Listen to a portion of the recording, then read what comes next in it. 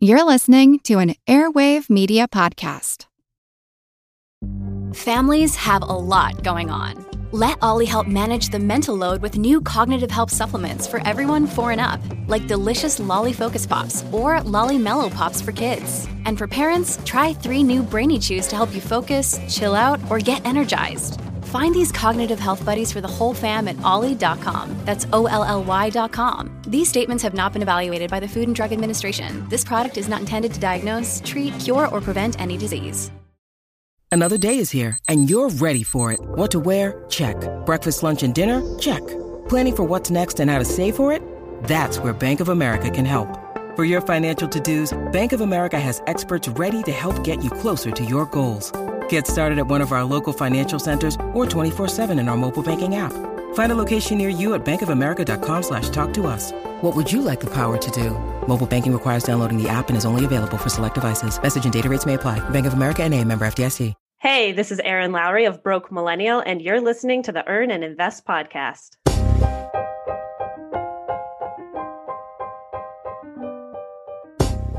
We had never really talked about money.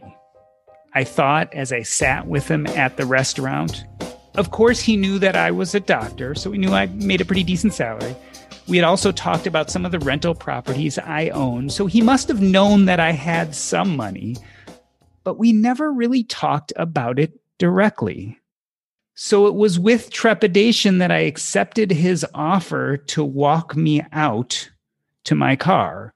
You see, 3 years ago, I had bought a Tesla Model S. Now, I'm not a very showy person. At the time, I was driving 100 miles a day and I wanted an electric car, and it was the only electric car that had the range I was looking for. So I did something uncharacteristic. I bought an expensive car. But as we walked out to the parking lot, I could feel my anxiety rising. And as we got to my car, I sensed him shudder. And then he looked at me with big bulging eyes and said, "Boy, that medical practice must be doing really well." I didn't have the heart to tell him at the time that I had bought this car 3 years ago, nor that I was actually drawing back on my medical practice and was making less money than ever.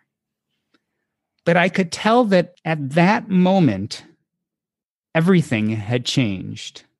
And I wondered, knowing what he knew now, would he ever treat me the same again? Erin Lowry is a financial translator who makes money easier. She is the 3-time author of the Broke Millennial series with her upcoming book, Broke Millennial Talks Money, Scripts, Stories, and Advice to Navigate Awkward Financial Conversations, which is set to hit bookstores in late December. Erin, welcome to the show. Well, thanks so much for having me. I am so happy to be talking to you once again. I want to start this conversation with a doozy and just jump right in. Really, your book extensively talks about one main topic and goes into great detail about the specifics. But why, oh, why are we so afraid to talk about money with our friends and family? I believe your opening story really nailed it, and it's the fear of judgment. Like at the end of the day, that's all this is coming down to, is we are worried how people are going to perceive us or judge us one way or the other. And that's why I find it so fascinating that people sometimes will say, "Oh, we don't like talking about money." Oh, I don't think that's true. I think we love talking about money. It's just, who are we comfortable talking about it with? And I make this point in the book that I think we're great talking about it with strangers that we're sitting next to on an airplane when we can fly, people that we, meet at a cocktail party that there's very limited opportunity for us to maybe run into them again. But if it's somebody that's in your intimate circle, that's when you worry about the judgment, because you also worry that it could shift some sort of foundational piece of your relationship, whether that's a friend, a romantic partner, a family member. Money just has a tendency to screw things up for people in intimate relationships if we don't navigate the conversation well. I totally resonate with what you say, because when I started writing about my personal finances on an anonymous blog, it was incredibly easy to talk to strangers about money, much easier than talking to that relationship, that person that I was out to dinner with. Intimate relations and money friends, family, spouses. Let's talk about the biggest conversation I think most of us have about money. And I want to know about your specific experiences.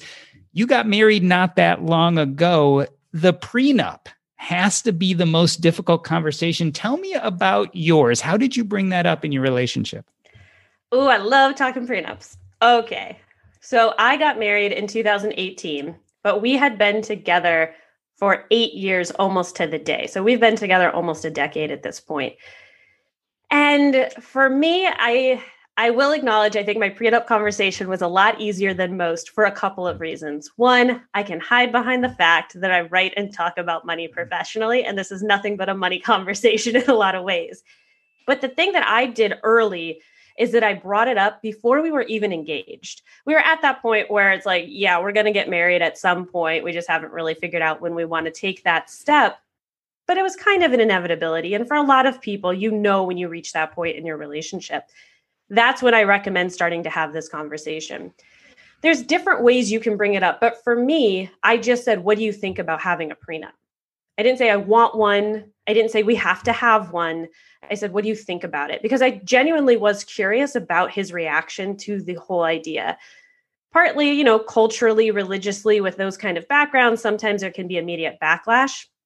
Also, because a lot of people feel like that's only for rich celebrities. Like, why do us normals need to have a prenup? And I really wanted to have a sense of what version I was dealing with before I figured out how to pivot to my pitch about why I think prenups are important.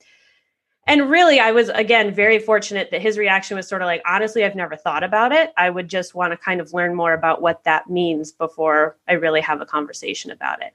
And then it was just a really slow boil of a conversation.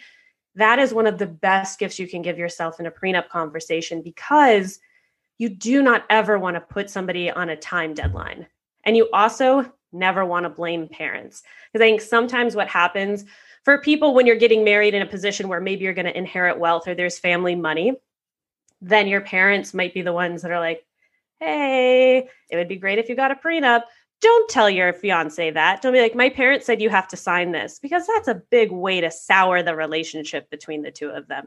This needs to be something that the two of you are talking about, agreeing on, and discussing well in advance of actually saying I do. There's a level of intimacy with your partner. In fact, you call it in some of your other books, getting financially naked with your spouse or spouse-to-be. I'm wondering if that intimacy level is different with other acquaintances. Is there a corollary when it comes to friends or coworkers? Maybe not full financial nudity, but are there other levels of intimacy that we should be striving for in those other places? I definitely believe that you do not have to achieve full frontal financial nudity with your friends. You do not have to tell them how much money you make. You do not have to tell them your net worth.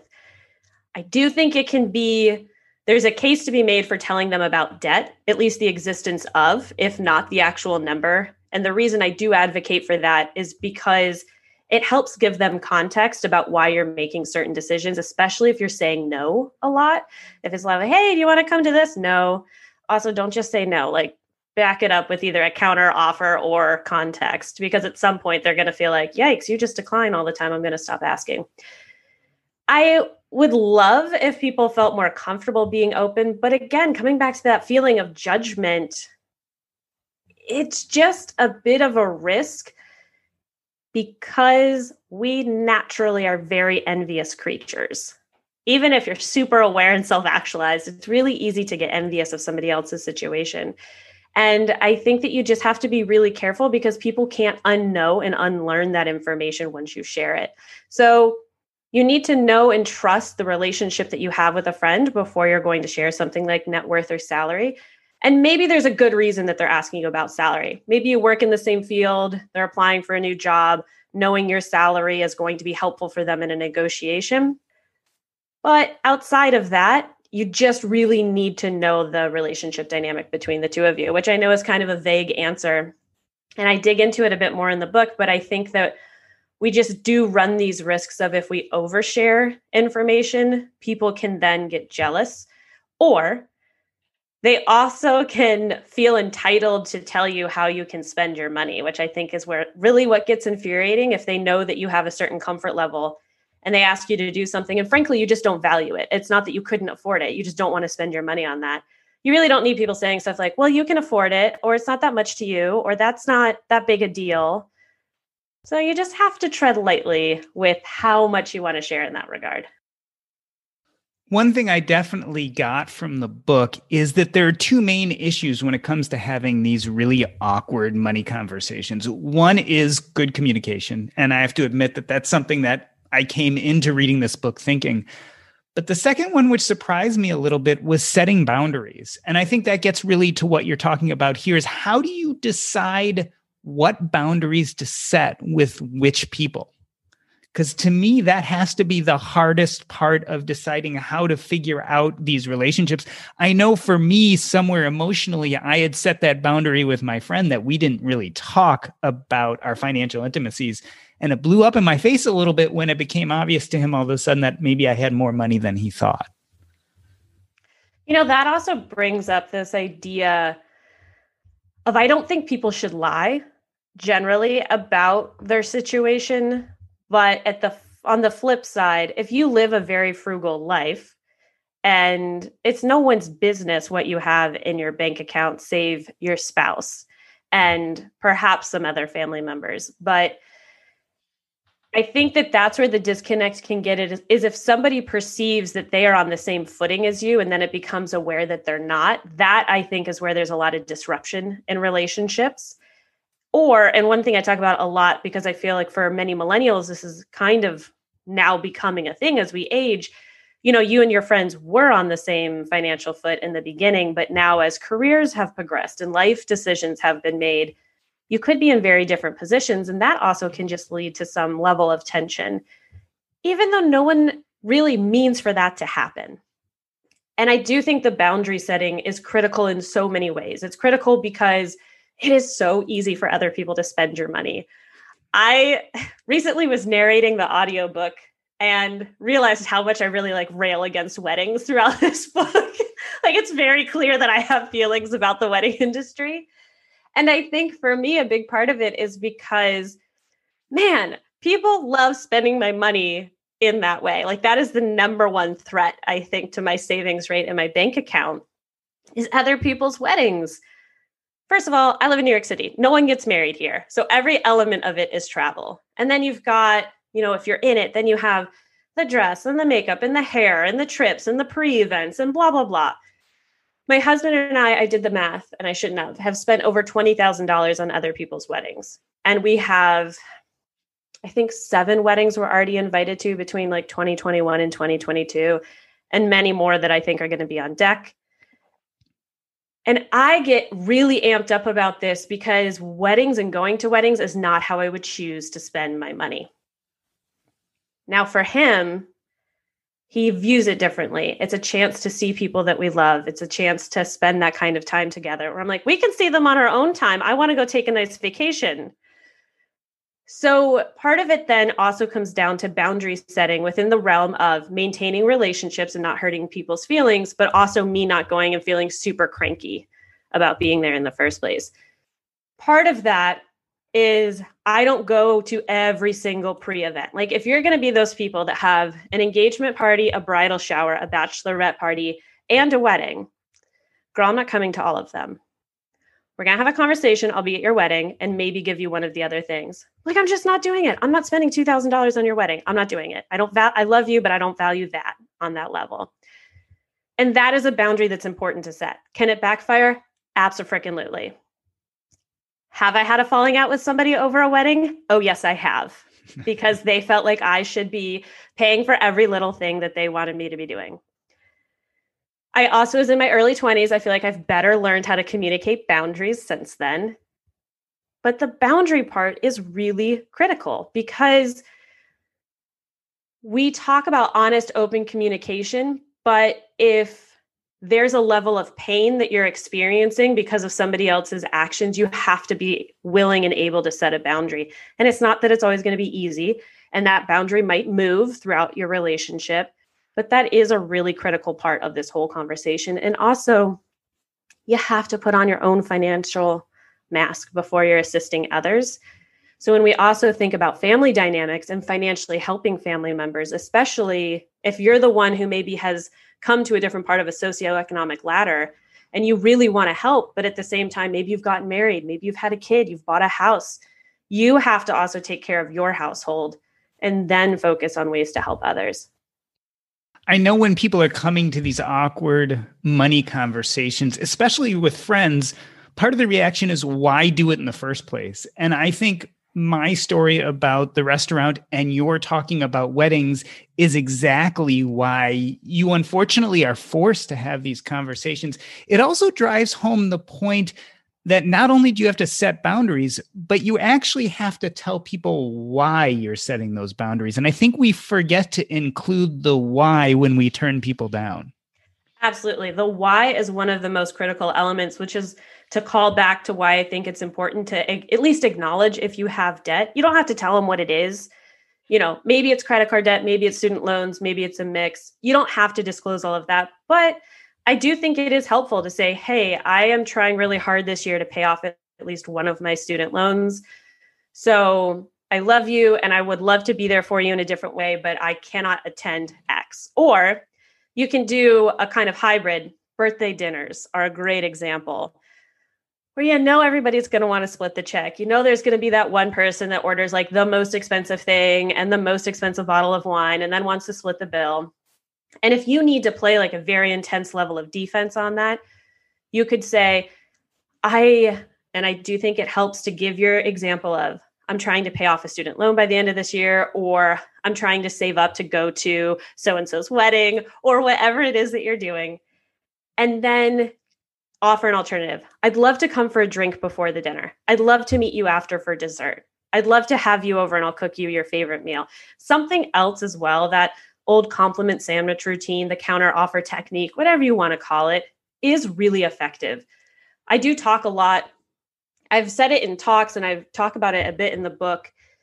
One of my biggest regrets of my early 20s is that I didn't invest enough into friendships and into relationships. I think that I was very focused, almost too much on the boundaries and very focused on earning the money. And if there was an opportunity for any sort of shift at the coffee house, babysitting, extra shift at my main job, I would pick it up. And I would say no to people all the time.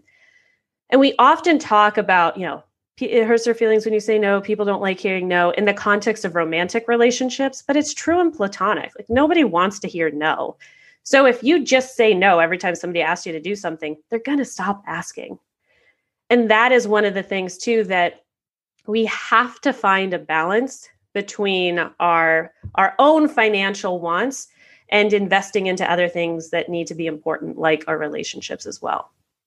It's an important point because we often talk about protecting our financial well-being, but if we don't protect the other part, which is our emotional well-being, we'll be bereft in other ways. And I guess that's why that communication part is so important.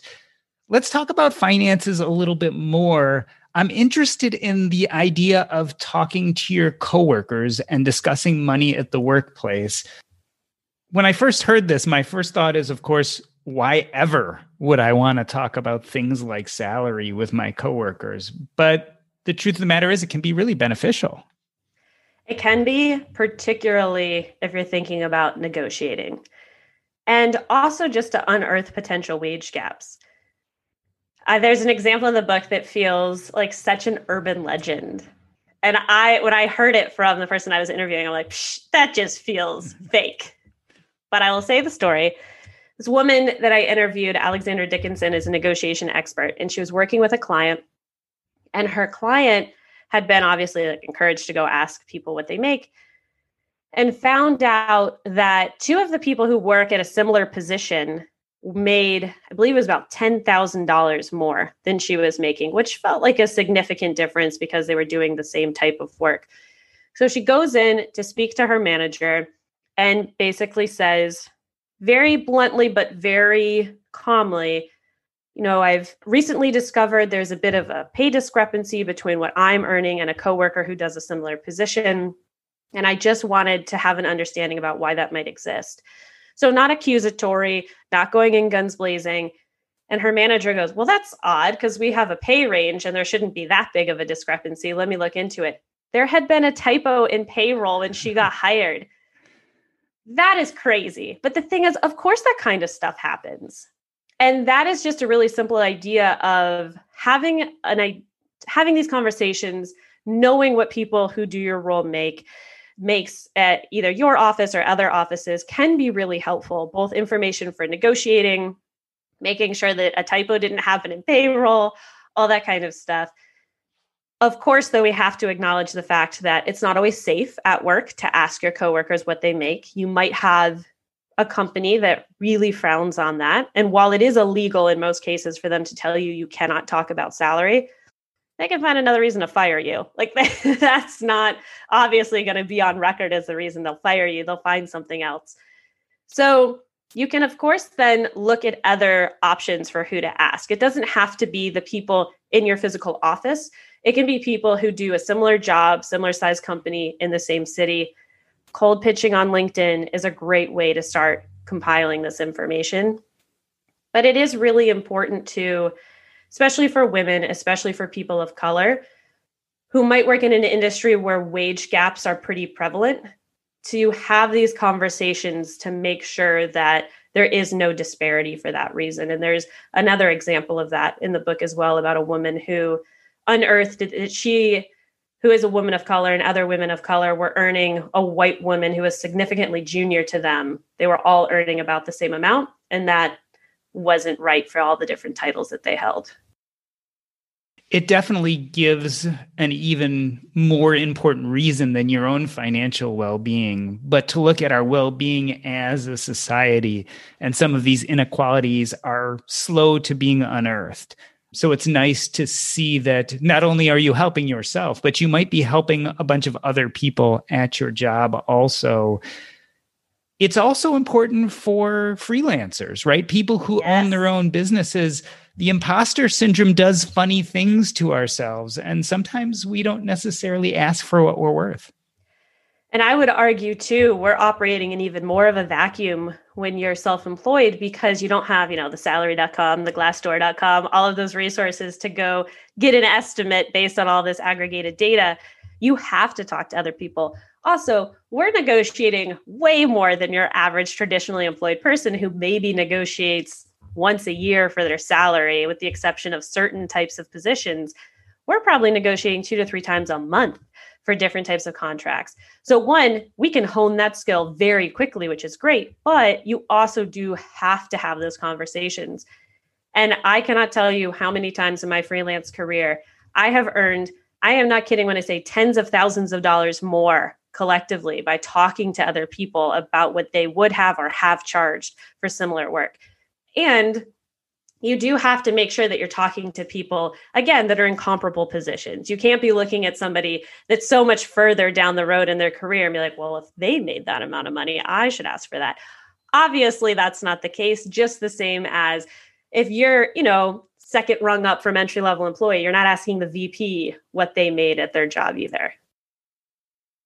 I think one of the easiest ways to either increase your salary or your net worth is to make sure you're not leaving money on the table. And of course, you can do that in an intelligent way, but it's a very important point for most young professionals, especially at the beginning of your career, because if you don't start that process early, you're continuously playing catch up.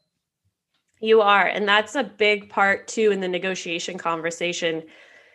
It got brought up that if you're trying to close, let's say, a wage gap that you've unearthed, and let's say that's a 20% difference between you and somebody else in your office, well, sure, you can try to negotiate for that, but then you're just catching up. So that person's about to get another raise too, and you're not necessarily match for match. But the other thing is 20% can be a really big jump at a lot of companies.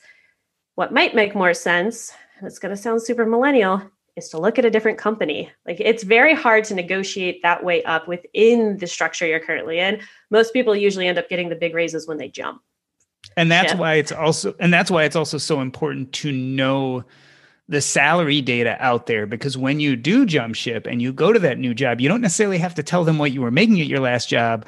But if you're going to make a persuasive argument once they give you the job, you need to know what other people should be making at your level. And I would also argue you should not tell them if they ask you, what did you make at your last job? One, know your legal rights. Some cities and states that is illegal for them to ask. Two, the old politician pivot. You don't answer the question you were asked. You answer the question you wanted to be asked. And so you say, well, for the job that you're hiring, I'm not willing to earn less than blah, and answer it that way. By the way, I found that as a podcast interviewer, some of my guests are really good at the politician pivot too, of not answering the question I asked, but answering the question they want to ask. But that's neither here nor there. I have done it a couple of times, but every time I do it, I'm usually like, well, to employ the old politician pivot. And then I'll answer what I wanted to answer. So I'm very bad at it because I acknowledge that I'm doing it. I want to transition to talking about money with your parents, because I've, believe it or not, found that talking to your coworkers, friends, and even spouse is much easier than having the conversation with either your parents or your siblings. Why are family money talks so fraught? I just want to say, I was like nodding emphatically as you were saying that, because I know they cannot necessarily see me right now. But man, this question is such a good one. And it is because you're kind of upending the paradigm in the relationship. Your parent is the parent and you are the child, and they know better and they know more, and they are supposed to be looking out and caring for you. Plus, you're bringing up their mortality, which is just always a tough thing for folks. And the thought that even if it's not necessarily their mortality that you bring up, you could be bringing up the fact that they will age. They may not be able to care for themselves independently at some point. They may lose agency and autonomy over their own body. That is really hard. No one really wants to think about that part of their life. So you're bringing all of these really heightened emotional things into this conversation. And if not done very gracefully and tactfully and carefully, it also can end in really bad ultimatums. I think there's so many TV shows and movies where you see the kids be like, Mom, Dad, you have to move into the retirement home, or you have to move in with us. You're going to hurt yourself or someone else, stuff like that. And you shouldn't be talking to your parents like they're your child either. You have to respect this relationship dynamic as well. And also how hard it is for them to admit that they might have to lose some level of autonomy.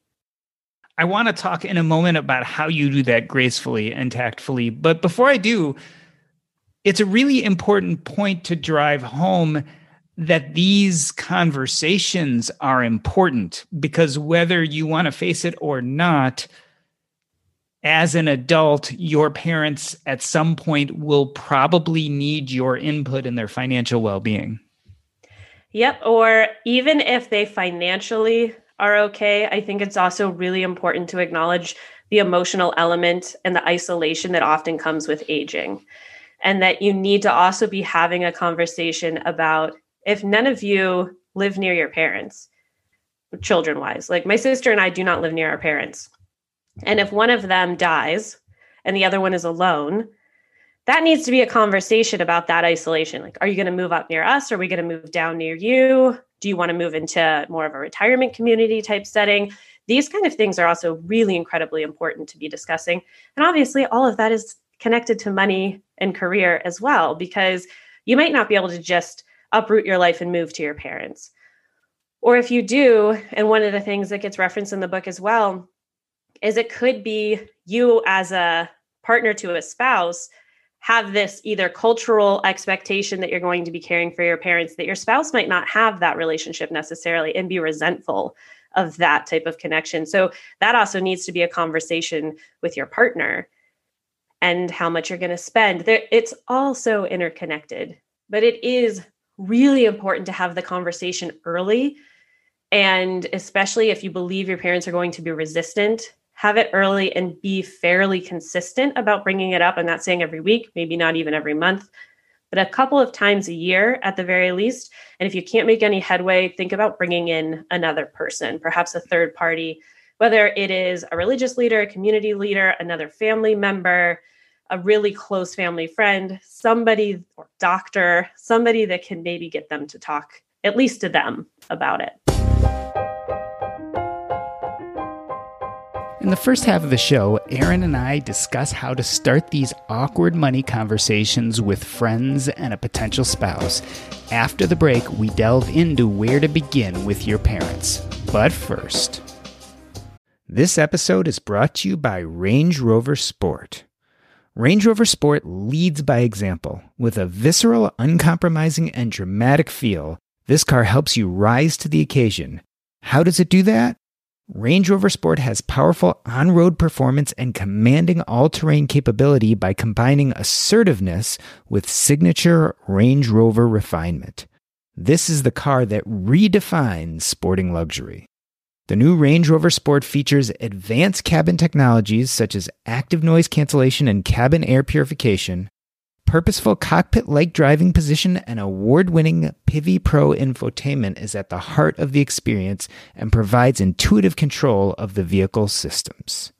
Design your Range Rover Sport at LandRoverUSA.com. Once again, explore and build your Range Rover Sport at LandRoverUSA.com. That's LandRoverUSA.com. Wish you were in early on some of the best performing IPOs of 2019 and 2020? Our Crowd investors were, and now you can join them in what's next. With Our Crowd, accredited investors have access to invest directly, easily, and most importantly, early. Our Crowd investors have benefited from Our Crowd companies IPOing like Beyond Meat or being bought by companies like Intel, Nike, Microsoft, and Oracle. Today, you can join Our Crowd's investment in NanoLock Security, a company offering IoT cyber protection, including billions of low-end devices that other technologies cannot protect. NanoLock is the only device-level protection that has near-zero power requirements and is agnostic to the operating system. You can get in early on NanoLock and other unique opportunities at ourcrowd.com/EAI. The Our Crowd account is free. Just go to ourcrowd.com/EAI. What I really loved about your upcoming book, Broke Millennial Talks Money, is not only do you bring up all these issues, but you provide some specific scripts. So let's talk about how we tactfully and gracefully start this conversation with our parents. What are some of those beginner scripts to ease into the conversation? Well, one, you know your parents. So there's a couple of different versions just in case, like, are your parents more the emotional kind or the hyper practical kind? What are they going to respond to? One of the really big things to bring up is you come from a place of I and like what is causing you potential pain. So I want to have this conversation. I think it's important, laying that groundwork and also bringing up why you think it's critical. Maybe we have a history of Alzheimer's. We have a history of cancer. We have a history of diabetes in our family. And also bringing up that you want to have these conversations for their benefit and protection. This isn't, where's your will? How much am I getting? Like, don't bring up those kind of documents. Be talking about things like, I don't want to have to make a medical decision for you without having it in writing what you want. I don't want to have to try to be figuring out the legal logistics of things when we're in maybe a grief or a stressful, high stress situation. It would be really helpful for me emotionally and mentally if you had a power of attorney, if you had a healthcare proxy, all of those kind of documents, particularly because it's about decisions while they're alive and it matters, as opposed to like, well, you're dead, so where's the will? And there's also ways that you can just kind of start getting context clues if your parents are not going to directly have this conversation. First, we all know parents love giving advice so much. So what can you do to be asking them advice that also might give you insights about their financial situation? Mom, Dad, I just got access to my first 401k. I'm not entirely sure how to pick investments. What do you suggest? Obviously, only do that if it's an authentic conversation. If you know your parents are bad with money and they know you're good with money, don't do that one. But that's just an example. Or Mom, Dad, Scotty and I just got married and we're trying to figure out the best way to do our wills and how to handle all of that. How did you guys handle that? And maybe the answer is, oh, we haven't yet.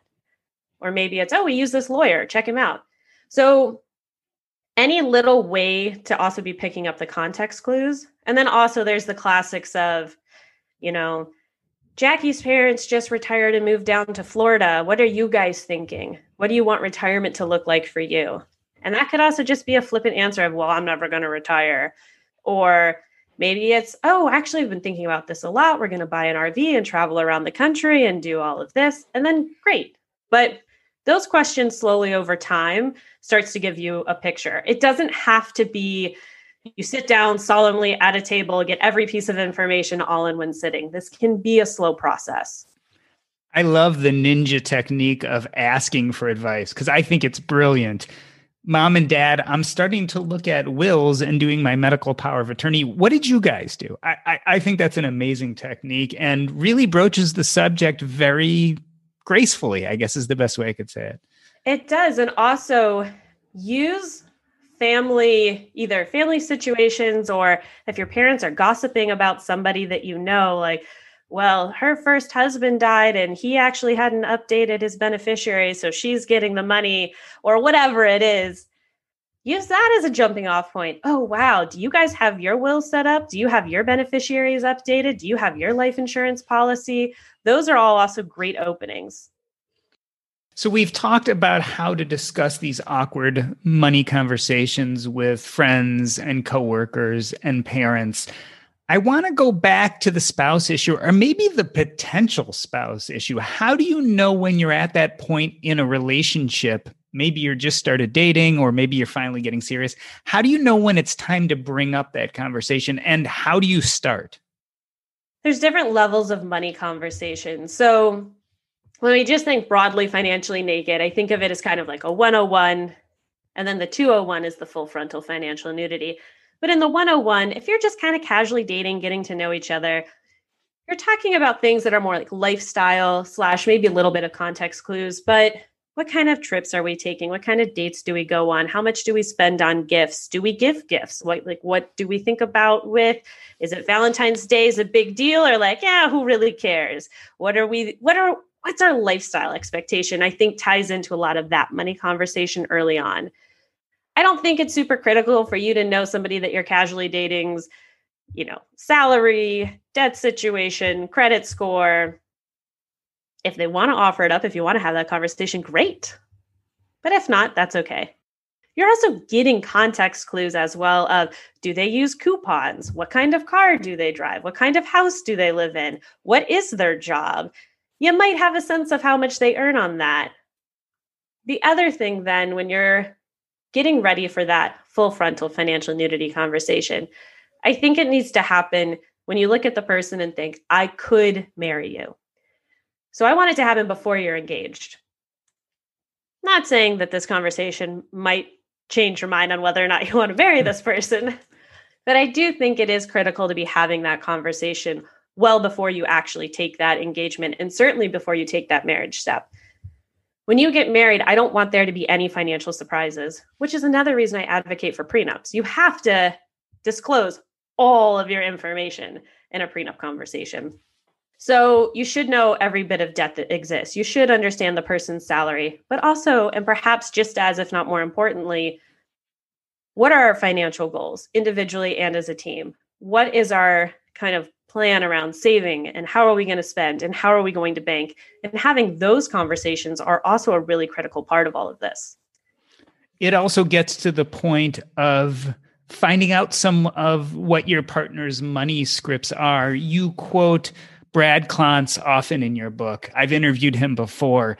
And that's the point where you really have to start understanding what their innate beliefs about money are and what money means to them in their life. Because going forward as a couple, that's going to become an issue at some point. It will. And I also hope it will give you compassion. That is one of the biggest reasons I think you need to truly unearth your partner's emotional relationship to money, is so when there is a behavior that you're not understanding because it's not the way you would react, hopefully you have compassion to why they're making that decision, or you understand this is how they grew up with money. So that's why this is a stressor or a trigger or a pain point or whatever terminology you want to use. Because we all know you can get into some doozies of fights about money. And a lot of it has very little to do with the actual money and everything to do about the emotion around it. And so pausing and talking about why you're reacting the way you are can be really critical and important. I recommend trying to disclose the financial / emotional baggage to money when you're not in like the heat of the moment of a fight. Let's have that when we're feeling calm, but try to remember that when you're also engaged in perhaps a little bit of high tense situations. Let's look at the darker side of this conversation. Tell us a little bit about financial infidelity. What is it, and how do we deal with that? Financial infidelity and also financial abuse, I would kind of separate into two categories, although there certainly can be overlap. Financial infidelity is when your partner is making financial decisions or engaging in financial behaviors and hiding it from you, particularly ones that are damaging to your overall financial health as a couple. I think of gambling as a really classic example. It's one thing to say, hey, I'm going to the casino with some buddies. I'm planning to spend no more than $500. That's your fun money. Go have a good time. And chronically gambling, pulling money out of retirement funds, pulling money out of savings that perhaps your partner isn't paying attention to, particularly if you're the chief financial officer of the family and you're making decisions. And it could be investment decisions. It could be overspending. There's so many different ways that you can commit financial infidelity because it's, in simplest terms, doing something without disclosing it to your partner. But that's also based on what is your expectation in your relationship. Because that is something that Dr. Klontz brought up, is that for some people, that's not a breach of trust to them because of how they have set up their financial lives. If they're 100% separate, even as a married couple, you can go do whatever you want with your money. You can go blow all of it. That's fine. That's your money. So that's not financial infidelity. But if you're totally joint and you drain your 401k to go make an investment that goes south and you're not telling your partner, that could be financial infidelity. And it can be small infractions too. Like, maybe you two agreed that you wouldn't spend more than $500 without checking in on each other, and then you went and spent $1,000 and you're not telling. It might be a small infraction, but it's still an infraction. It reminds me about how much gray area there actually is with these conversations. The other thing that comes to mind is that we often shoot for perfection and end up shooting ourselves in the foot instead. You are the expert. You wrote a book about these awkward money conversations. You affectionately call your husband by his nickname, Peach, in your writing and on your blog. I assume that you guys never have money arguments anymore now that you've gotten to this elevated place. I actually open up the entire book with a story about him saying, we should probably make sure it doesn't come off like we just settle everything perfectly, because that is certainly not the case. And there are points throughout the book, too, where I sprinkle in some of my own stories of, yeah, of course we fight about money. I mean, again, I kind of did a call out with the whole wedding thing. We have a different emotional reaction to that. So what we're fighting about when it comes to whether or not I want to drop $2,000 going to somebody's wedding is I'm looking at it from a purely financial, logical place, and he's looking at it from more of an emotional place, but it's still a disagreement. And no one, unless somehow that magically both of you have the exact same emotional relationship with money, the exact same ethos around how to spend, save, and invest. I'm sure there's like 6 couples in the whole world who are like that. But the reality is you're going to have disagreements about money. A big part of it is just how effectively can you disagree and communicate through those disagreements and have those conversations in a way that, yeah, you might have little fights here and there about money, but you're going to still be respectful with each other and you're going to figure out a way to compromise. And I want to actually just briefly point out on that compromise, one of the pieces of advice that I got from one of the folks in the book is that that doesn't always have to mean a down the middle split. The example she uses is if you want to spend $3,000 on a couch and he wants to spend $1,000 on the couch, that doesn't have to mean that you spend $2,000 on the couch. That can mean one of you takes the win on this one, and in the future, somebody gets to take a win on the other one. But an example somebody else brought up, you gotta let it go. Like if you decide, and I have felt this way with the apartment I'm sitting in right now, if you agree to spend more money on something that is a perpetual payment, like a house, like a car, and let's say you're like me and you're the CFO of your marriage, So you're actually writing the bill or paying the bill rather every month. You might have some feels every time you cut that check. You're like, you know what? I didn't want to spend this much money on this apartment. I wanted to spend X on this apartment. You gotta let it go, because otherwise you're just going to keep fighting about it. And the decision has already been made. Once the decision has been made, release it. Whatever it is that you have to do to release it, you have to. You can't keep nitpicking at your partner about that decision, because fundamentally you ended up agreeing to it. So you gotta let it go. What we're talking about is fighting fair, right? Because every couple is going to fight about money. You gave two good examples. One is instead of compromising, trade wins. The idea of don't buy the $2,000 couch because one of you wants to spend $3,000 and one of you wants to spend $1,000. Let one person win one time, and then maybe in the future the other part of the couple wins. The other point was to let it go, right? So you can't hold on to these grudges forever. Are there any other quick tips about fighting fair in a relationship such that you can have these disagreements without it blowing up the marriage? I think a big thing too is going back to that idea of compassion, and just try to be treating your partner, even in high stress moments, with the compassion that you also want to be receiving. And one thing too that I also always recommend to couples, no matter what you're fighting about, is the old, this is what I hear you saying. Because sometimes this is a communication issue where you're just misunderstanding the person's point. And you should repeat back at certain points, especially at really stressful moments of, okay, I just want you to know what I'm hearing you say is, and repeat it back however you're interpreting it. Because you also might find that's not what they're intending for you to take away. So making sure that you're actually understanding what you're fighting about, because we all get into also those fights where it's like, that's not what I meant.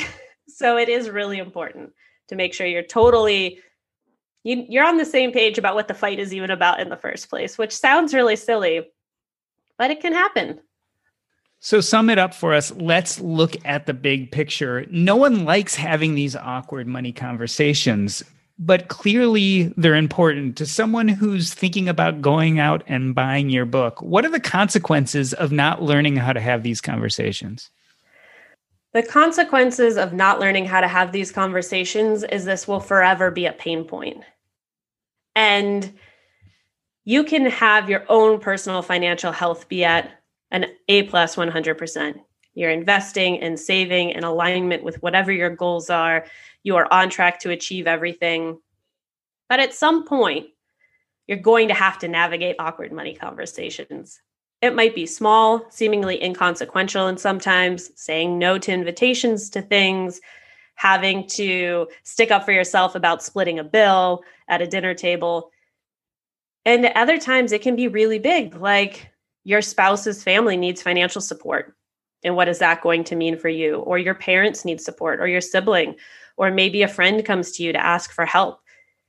These are important things to learn how to navigate. And I also just want to go back to one more thing when we think about fighting about money, or even just engaging in a conversation about money. Goal setting and going back to your goals is also a really critical way to either give an excuse if you don't want to do something. Hey, I'm trying to do this. I'm trying to save for this. I'm trying to pay off this. Or, okay, we keep having this fight. Let's go back to the numbers. This is what we said we're trying to achieve. If we make this decision, this is how that's going to impact the goal that we had set. And goal setting, it's such a boring answer, but it's also the base of everything you do with your financial life, how you're investing, how you're saving, how you're paying off debt, and then also how we talk about money. So it comes down to set your goals, communicate, set your boundaries, and then reevaluate. And I think that really sums it up really well. The book is Broke Millennial Talks Money, Scripts, Stories, and Advice to Navigate Awkward Financial Conversations. Is going to drop what, December 29th? That's right, December 29th. So if people want to interact with you more or learn more, or perhaps even buy an early copy of your book, where can they find you? Well, you can find me on Instagram at Broke Millennial Blog, on Twitter at Broke Millennial. The website is brokemillennial.com, where you can also sign up for my newsletter. And then I would also want to say, for anybody who's interested in buying the book, particularly before December 29th, if you email proof of purchase to team@brokemillennial.com, you can unlock a bunch of pre-order offers. I have an exclusive bonus chapter, the prenup checklist. So if you want to have the discussion guide for how to have a prenup conversation, and the Are You Your Parents' Retirement Plan checklist. So everything that you need to be asking your parents, you can unlock all of those pre-order bonuses as well. I just finished reading the book, and there are really some very, very helpful scripts and tips for having these difficult conversations, which, while most of us would like to avoid them, anyone who's lived enough life realizes that most of these conversations in the end are impossible to avoid if you want to take care of yourself and your loved ones. So I highly suggest you go out and buy it. This has been the Earn and Invest podcast. On behalf of myself, Doc G, I wanted to thank Erin Lowry. It was great to be here. That's a wrap.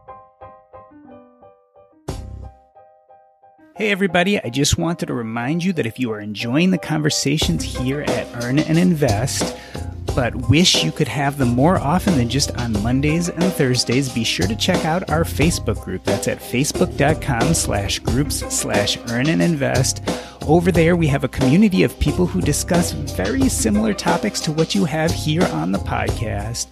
We discuss finances, we talk about current events, and yes, occasionally we touch on politics. Pretty much it's a place for community to come together and have those difficult conversations. One of the conversations I've been thinking a lot about is the one about purpose. You may have heard me say in the past that our goal is to really search out our individual purpose, identity, and connections in the world. I really think that's what it's more than about whether we make enough money. Certainly, we want to have some financial independence. We want financial security. But after you have that amount of money that brings you to stability, life is really about finding happiness. And part of that happiness is purpose. I was thinking the other day about purpose and how difficult people find it to be, in a sense that they can't decide what their purpose should be. They say, look, I've got a stable job, I have a family, I have kids, I'm rejoicing in all those things, and yet I'm not exactly sure what I should be doing with my life. I definitely got to that point when I realized I was financially independent. When I decided to step away from being a doctor, I then had to make a decision about what to replace that time with. I had to question what my purpose was in this world. What is my unique identity if I'm not being a doctor? I decided to focus on communication, on writing, on podcasting, on public speaking. I knew deep down inside that that was a purpose waiting to bubble up. It was something that I had done throughout my career, and yet I had always pushed it to the wayside. I always had said, well, you can't make money doing that, so I'm going to spend all my time concentrating on being a doctor. Now that I didn't have to worry about the money aspect, I was allowed to delve into those things that were really important for me. And one of the things that's interesting about that is, I was really good at being a doctor. It felt great to get these accolades and to be respected for doing it. Yet communication, speaking, podcasting, writing, those are all things that I'm a novice at, that I don't have any expertise at. And so it was very difficult to make this jump from something I was renowned for to something that I had no experience with. And that was part of the scary thing about going after my own purpose. I was buoyed by the fact that I had enough money that I could fail at it. I could fail at it drastically. And that would be okay as long as I was enjoying the process of doing these things. We think of purpose as something that's really difficult to find. And I know a lot of people struggle with, well, how do I find my purpose? I remember back to childhood, and there was a time in my life when I was extremely purposeful. And I think as we talk about that time in my life, it becomes clear that, at least for me then, and I think for me now too, we make the mistake of thinking that our purpose in life has to be some big, grand goal. We have to change the world or change ourselves or change things around us. And while I think that's wonderful, and if your purpose has those aspects to it, it's great. But when I was a kid, I found amazing purpose and quite a bit of happiness in something very simple. And you know what that was? It was baseball cards.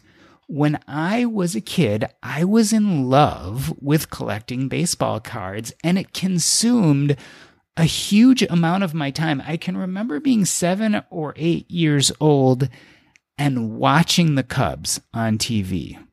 And I had a love affair with baseball. I watched every game. Back at that time during the summer, the games were on Channel 9 WGN, and they would be on every day. And I'd have camp during the day, and I'd rush home, and the games would start at like 1:15 for some reason. That was the time that all the games started. And I would rush home to catch the second half of the game. And somewhere in there, I discovered baseball card collecting. There was a local antique store down the road that had started selling antiques, but eventually got into selling baseball cards. There was a panel at the back full of baseball cards, and the owner would sit there and he'd often chat with the neighborhood kids. And I found my place, and I would spend hours upon hours buying these packs of baseball cards, opening them up, eating that horrible piece of gum that you would find in between the two stacks of cards, and coveting these cards. I would collect them. I would put them in order. I would try to collect a whole set each year. So I had to collate something like 700 or 800 different cards, and I would go out and buy more packs to try to get the ones I didn't have. And then I would sit there day after day watching the Cubs, sorting through my baseball cards, finding the best players and the most valuable ones. As I delved deeper and deeper into collecting, I started buying periodicals and price guides, and I started meeting more people and going to more stores that sold baseball cards. And I was happy for years of my life. This was my purpose. It was the thing that I dreamed about. It was the reason I woke up early in the morning. I would get up at 7, even on a Saturday, and you would find me in our TV room with my stacks of cards in different piles, sorting, putting together, putting them in books or in laminate. This is what I did with myself, and it was a real happy part of my life. And as an adult, I look back at that time and say, well, how do I recapture that sense of purpose that I had when I was a kid? And it's almost laughable, right? Because the adult in me sees playing with baseball cards as juvenile. This isn't going to change the world. It's not going to help anyone. On the other hand, it gave me a lot of joy. And even to this day, when I'm in a store and I see a pack of baseball cards, that joy springs up in my chest, and I remember that time. Does that mean I need to go back to collecting baseball cards? Is that what I should be doing with my life now? No. But it does show that what we decide will be our purpose in life can vary. It can have deep meaning, or it can just be fun. And that purpose can change throughout our lives. So as a kid, for me, it was baseball cards. Maybe as an adult, it'll be communicating or podcasting or writing. Maybe in 10 years, it'll be something completely different. The point being is that we have to find those things that give us joy. We have to find those things that get us to wake up early every morning. As with baseball cards and with communicating, one of the things I enjoy most about both of them is there was never an end. I always was continually striving to get to the next level. When it was a kid, it was getting that older, better, more difficult to find baseball card. As an adult, it's creating a better podcast or writing a better blog post or giving a better public speech.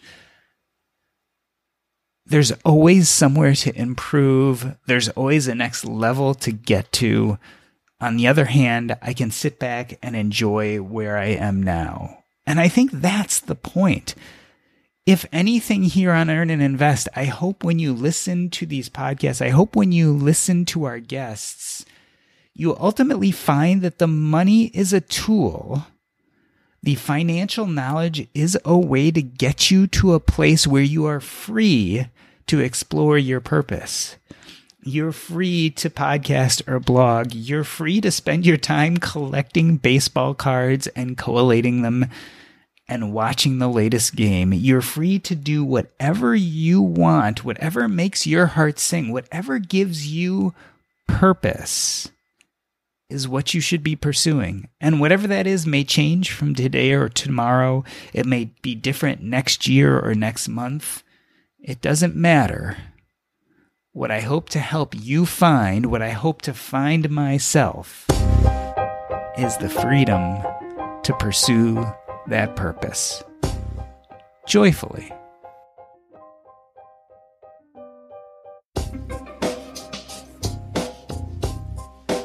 Awesome. Cool.